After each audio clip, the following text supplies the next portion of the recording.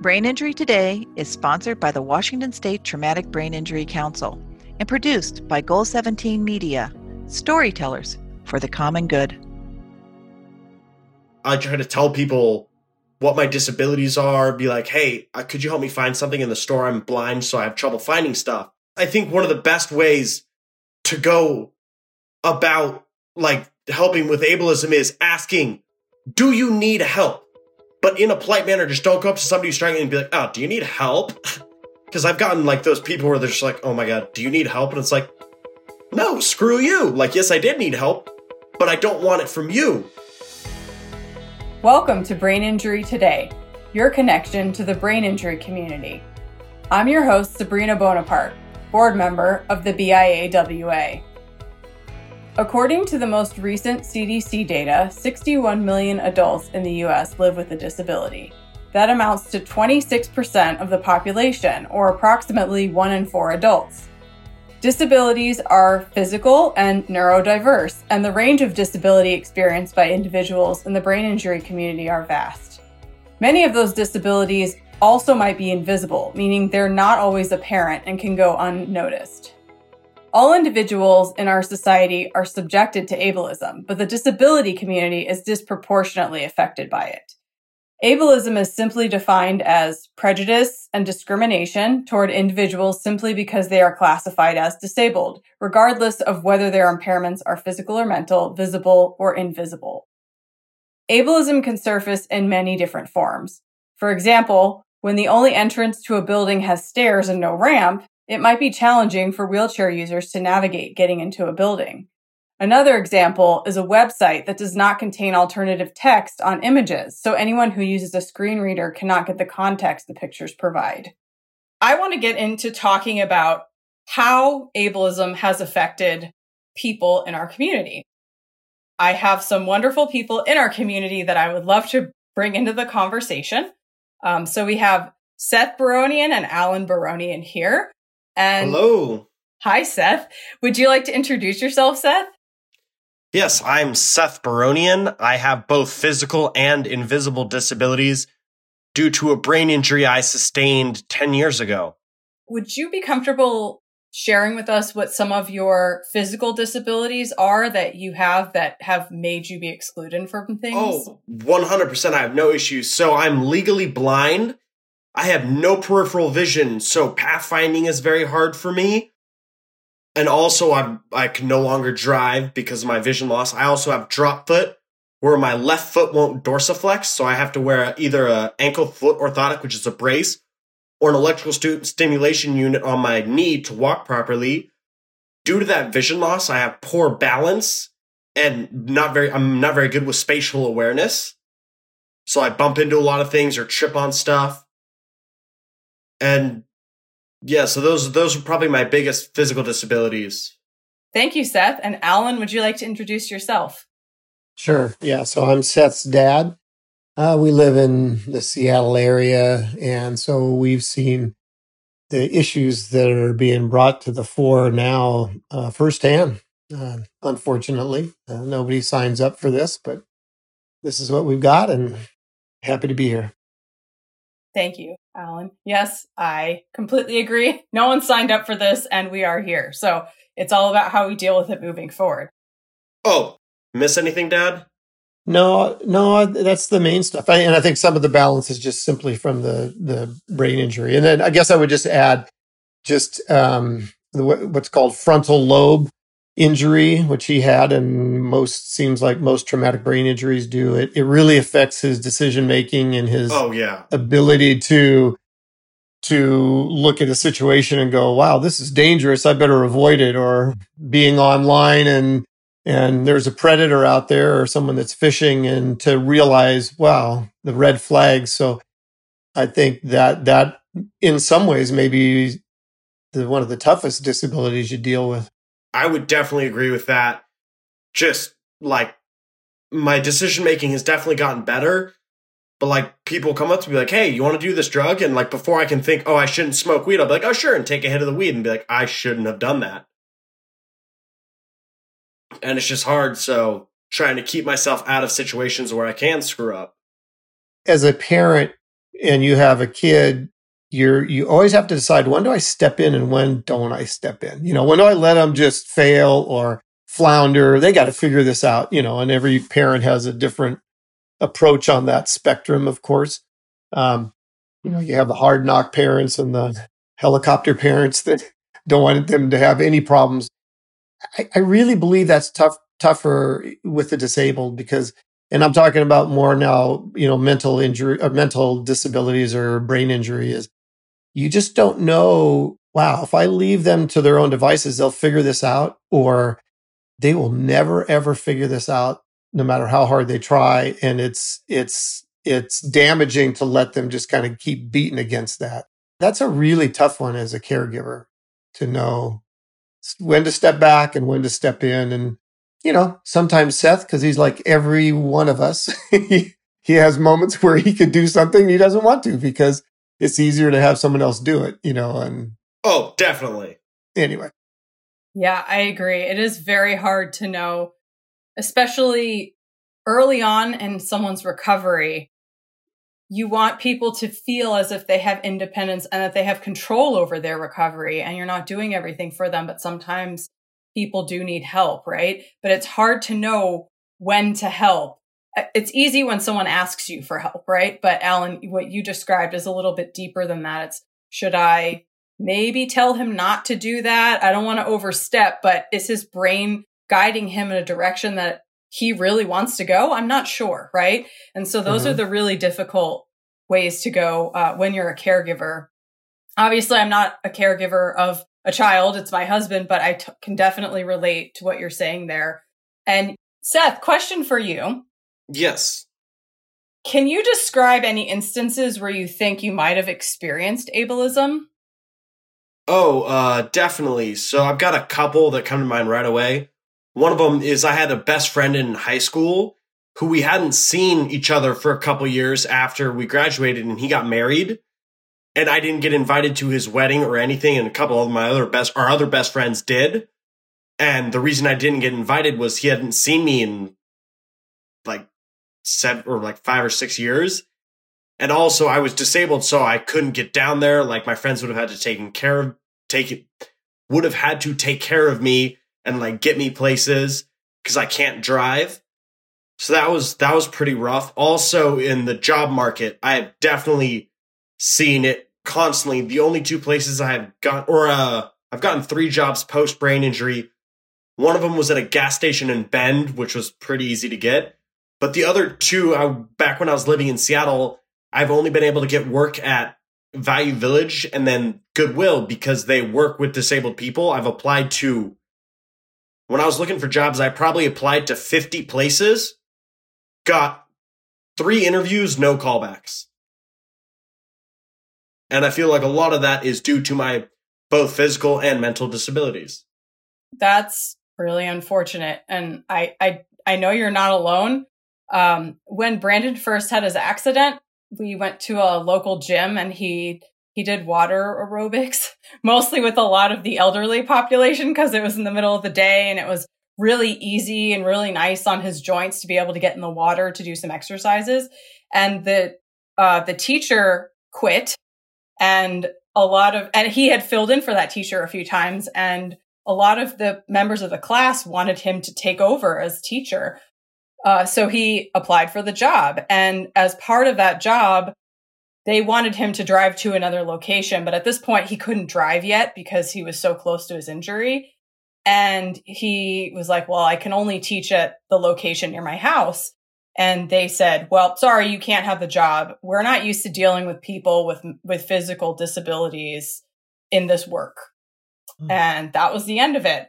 And, he didn't need the job for money. He actually wanted the job just to bond with, the people that were in the class with him. But it was really unfortunate. And this was maybe 6 months after his accident. So we experienced ableism in the employment world really quickly, just like you, Seth. And that's really unfortunate that that's the case. And it shouldn't be that the only way that you can get a job is if a company that you're working for works with the disabled community. That right there is ableism at its finest, that only places where they're sort of already set up to work with you are going to work with you. That's exactly describing ableism in the workplace. Another thing is I've had a couple people from my church like recommend I work at places for the sole purpose of they have like a big hand in the disability community.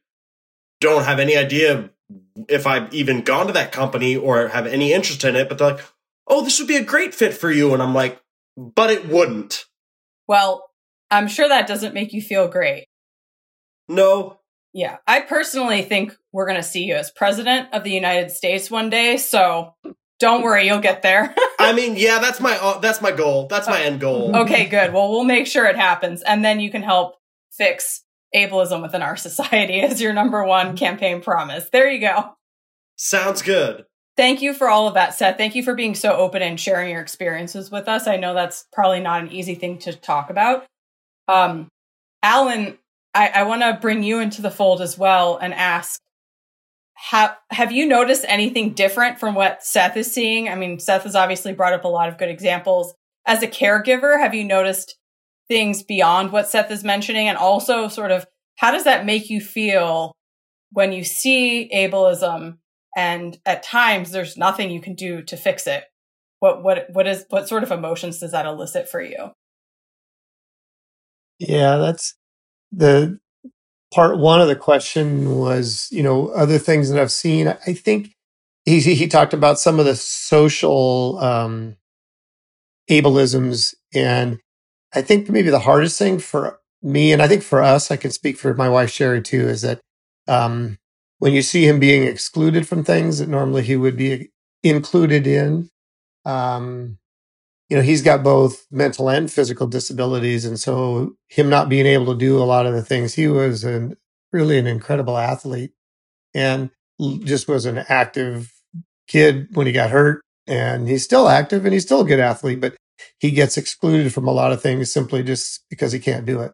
And, any parent watching their kid struggle, it's tough. And then I think, having done both, when you see someone with disabilities and when you're a caregiver for them and you watch them struggle, it's, I think, even tougher.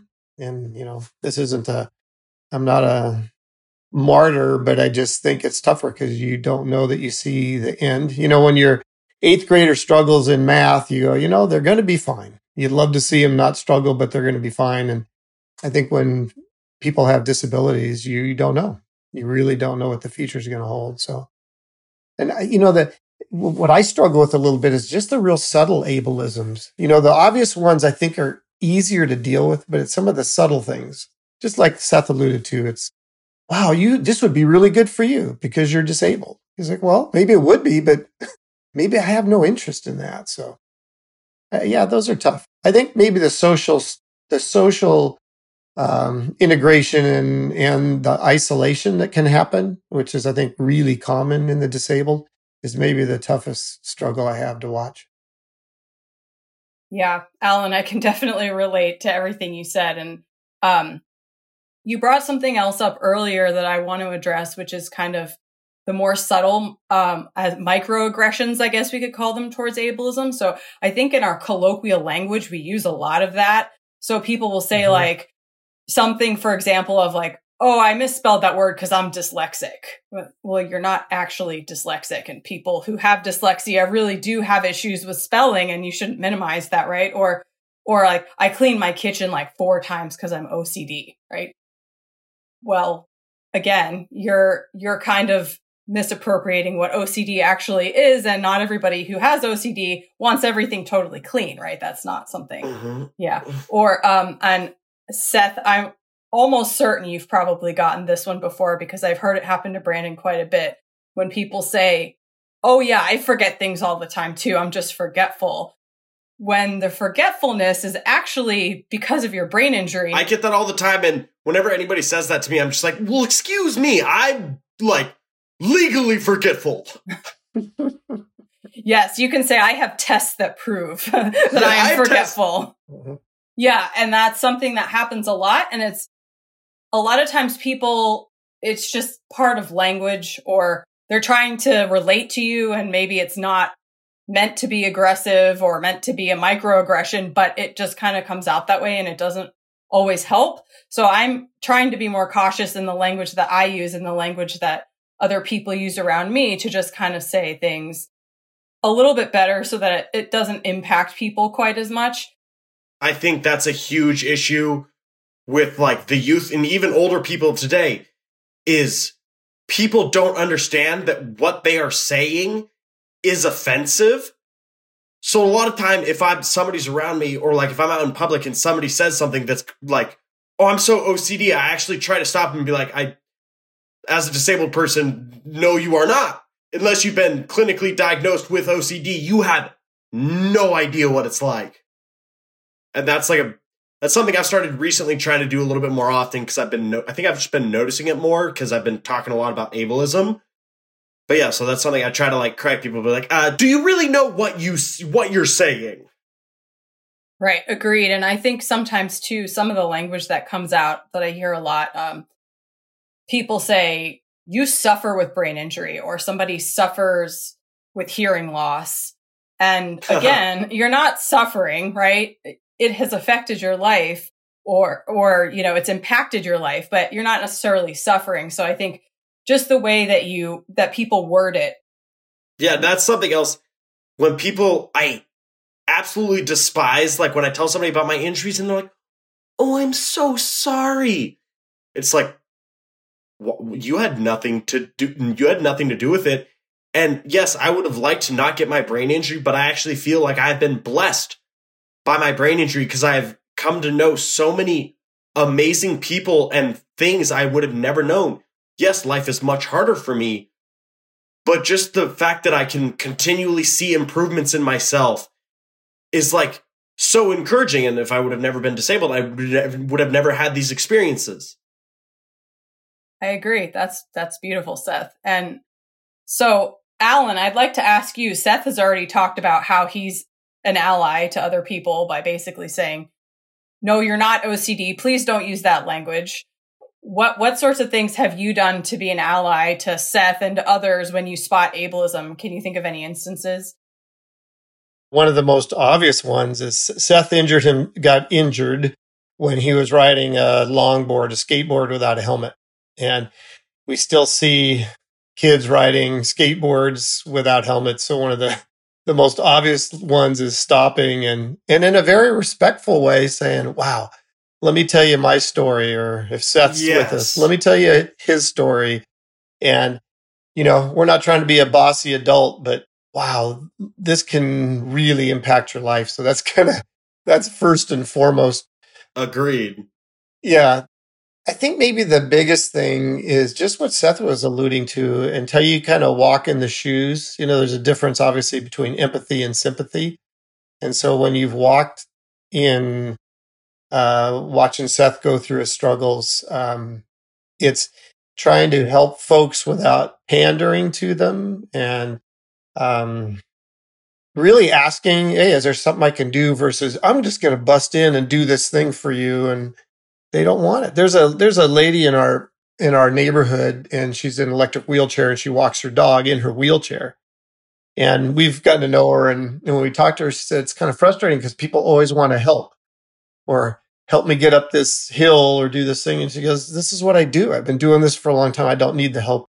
And she, even though she appreciates the intent, it kind of really bugs her. So that these are just ways of learning, just like you've talked about with Brandon, is you see things and go, you don't know that I'm hurting right now. You don't know that I'm suffering and maybe ask. So that's probably the biggest thing. I wish I had something more insightful, but those are the biggest things that come to mind when you ask that.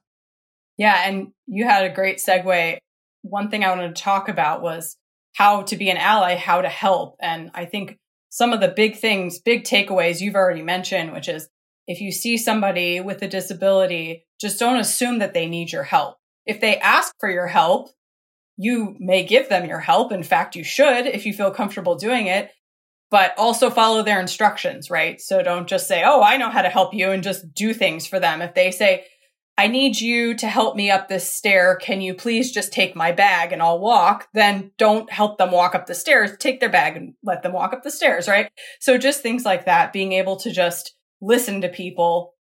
I will say, and on the subject of listening to people, listen to people like Seth, listen to people like Brandon, listen to everybody with an invisible disability. If they are telling you that they're having issues, always take them seriously. Do not minimize what they're saying. Don't tell them that they're making it up.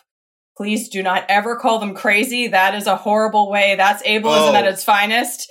That is how you can help people with invisible disabilities. That's my number one thing. Listen and do what they ask. I just wanted to say thank you so much. Because due to my vision loss, I have hard times finding things in stores a lot of the time. Like, I'll like be walking kind of aimlessly up and down the aisles. Like, okay, to be honest, it's most likely where's the candy? Because I eat way too much. But you see my dad laughing and smiling because he knows that's true.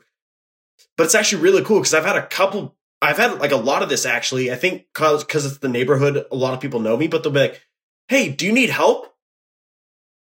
That's, I think, one of the best ways to go about like helping with ableism is asking, do you need help? But in a polite manner, just don't go up to somebody who's struggling and be like, oh, do you need help? But just like, I get a lot because I've gotten like those people where they're just like, oh my God, do you need help? And it's like, no, screw you. Like, yes, I did need help, but I don't want it from you. Another thing I do, just being a disabled people, is I try to tell people what my disabilities are, be like, hey, could you help me find something in the store? I'm blind, so I have trouble finding stuff. It's also cool just to shout out to Goodwill where I work. My managers are super accommodating because I suffer from severe migraines, where they will let me take a slightly longer break or leave work early or not come into work if I'm having a bad enough migraine. And like they work around, I get clonus, which is an uncontrollable muscle spasm in my legs.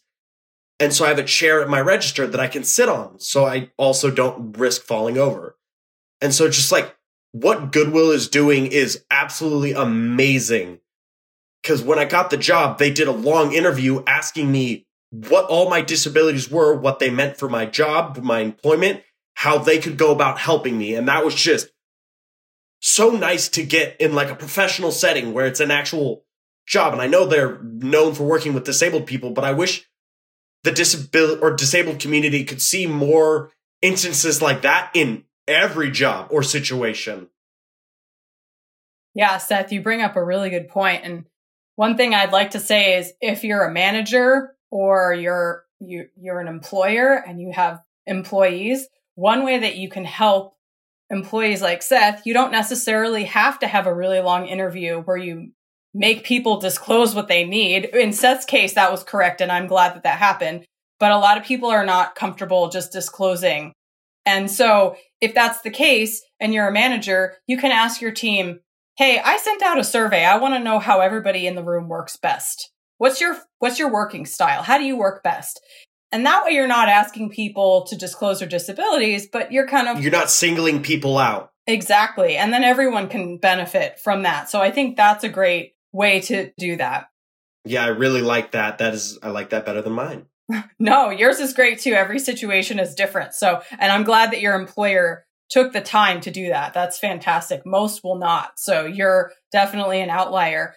And I will say too, another way that we can all help, and the Brain Injury Alliance is doing this, is with laws, passing laws, litigation. These are the things that we can do to help the community as a whole. But I will say, if you're going to work on passing a law or setting policy, always include people with disabilities in those conversations. This is not something that you should just go ahead and decide for everybody else what you're going to do for the company or what you're going to do for the state. Every time you make a policy, you need to always include people with disabilities, always include the people who will be affected by the policies. So I will say that's another way that you can help. I want to wrap things up. But in doing so, I have a couple more questions for both Seth and Alan. If you were to meet somebody who just recently had a brain injury, what advice would you give them? Okay, so this one, I've actually partnered up with newly brain injured kids through the BIAWA, which I think is an absolutely amazing service you guys provide. Because I remember for the longest while, I didn't want to go to any support groups. I think because I was just denying that my brain injury had happened. But my sister really worked on like emailing, like I can't remember, I think it was Brandon and stuff about me joining the group, and I finally did. And so if I was telling, I actually just recently told somebody who came through work who was telling me about a brain injury he had a couple years ago. I told him about the BIAWA and how much amazing stuff and support they have. But probably my biggest recommendation to anybody who just recently got a brain injury and is dealing with all the horrible emotions and suicide wants, stay strong and continue. I know that sounds pandering, but the reason I am where I am today, and I'm a very bright and positive, happy person, and the only reason I am that way is because I stuck through the rough parts and I realized, like, yeah, I can't do what I used to be able to do, but that's okay because I can do so much more new stuff.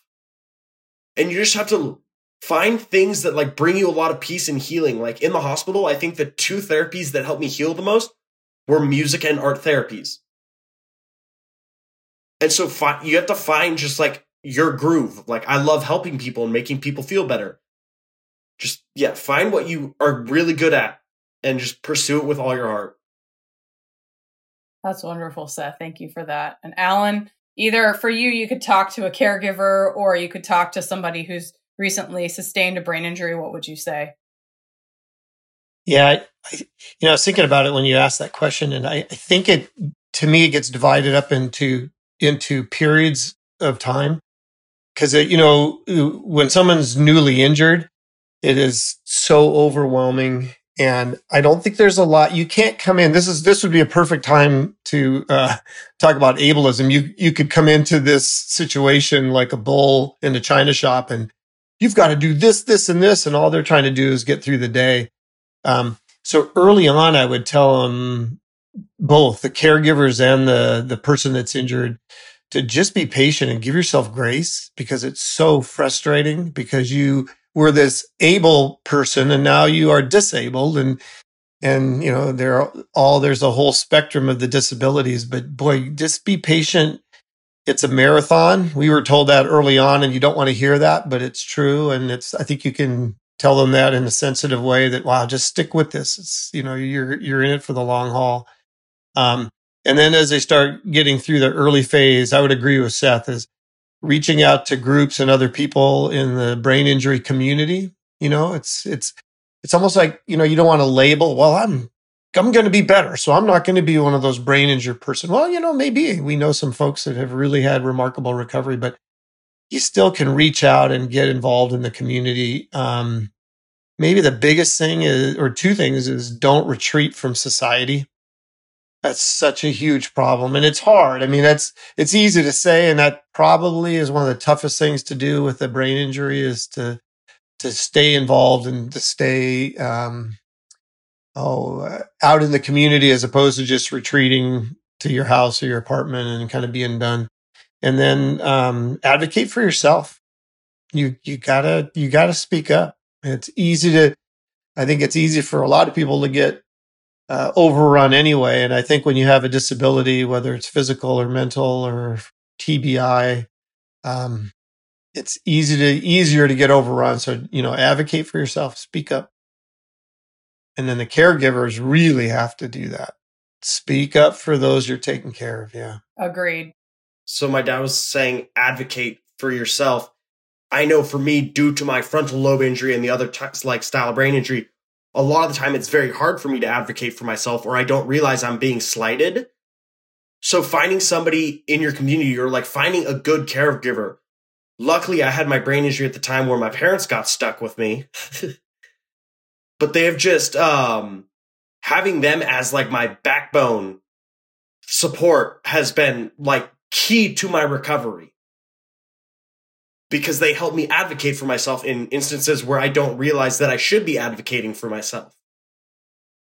That's great, Seth. Yeah, I totally agree. And everybody needs a good advocate, for sure.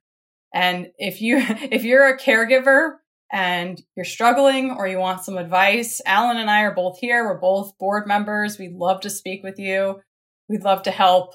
We got through it because we met other caregivers who were more experienced than we were, and they helped us through it. So anyone who needs to reach out, please do. Seth, Alan, thank you both so much for being here. It was a wonderful conversation, and you make our community such a rich place. And I feel very fortunate to know both of you and have you both as part of my life. Thank you very much. That means a lot. Of course.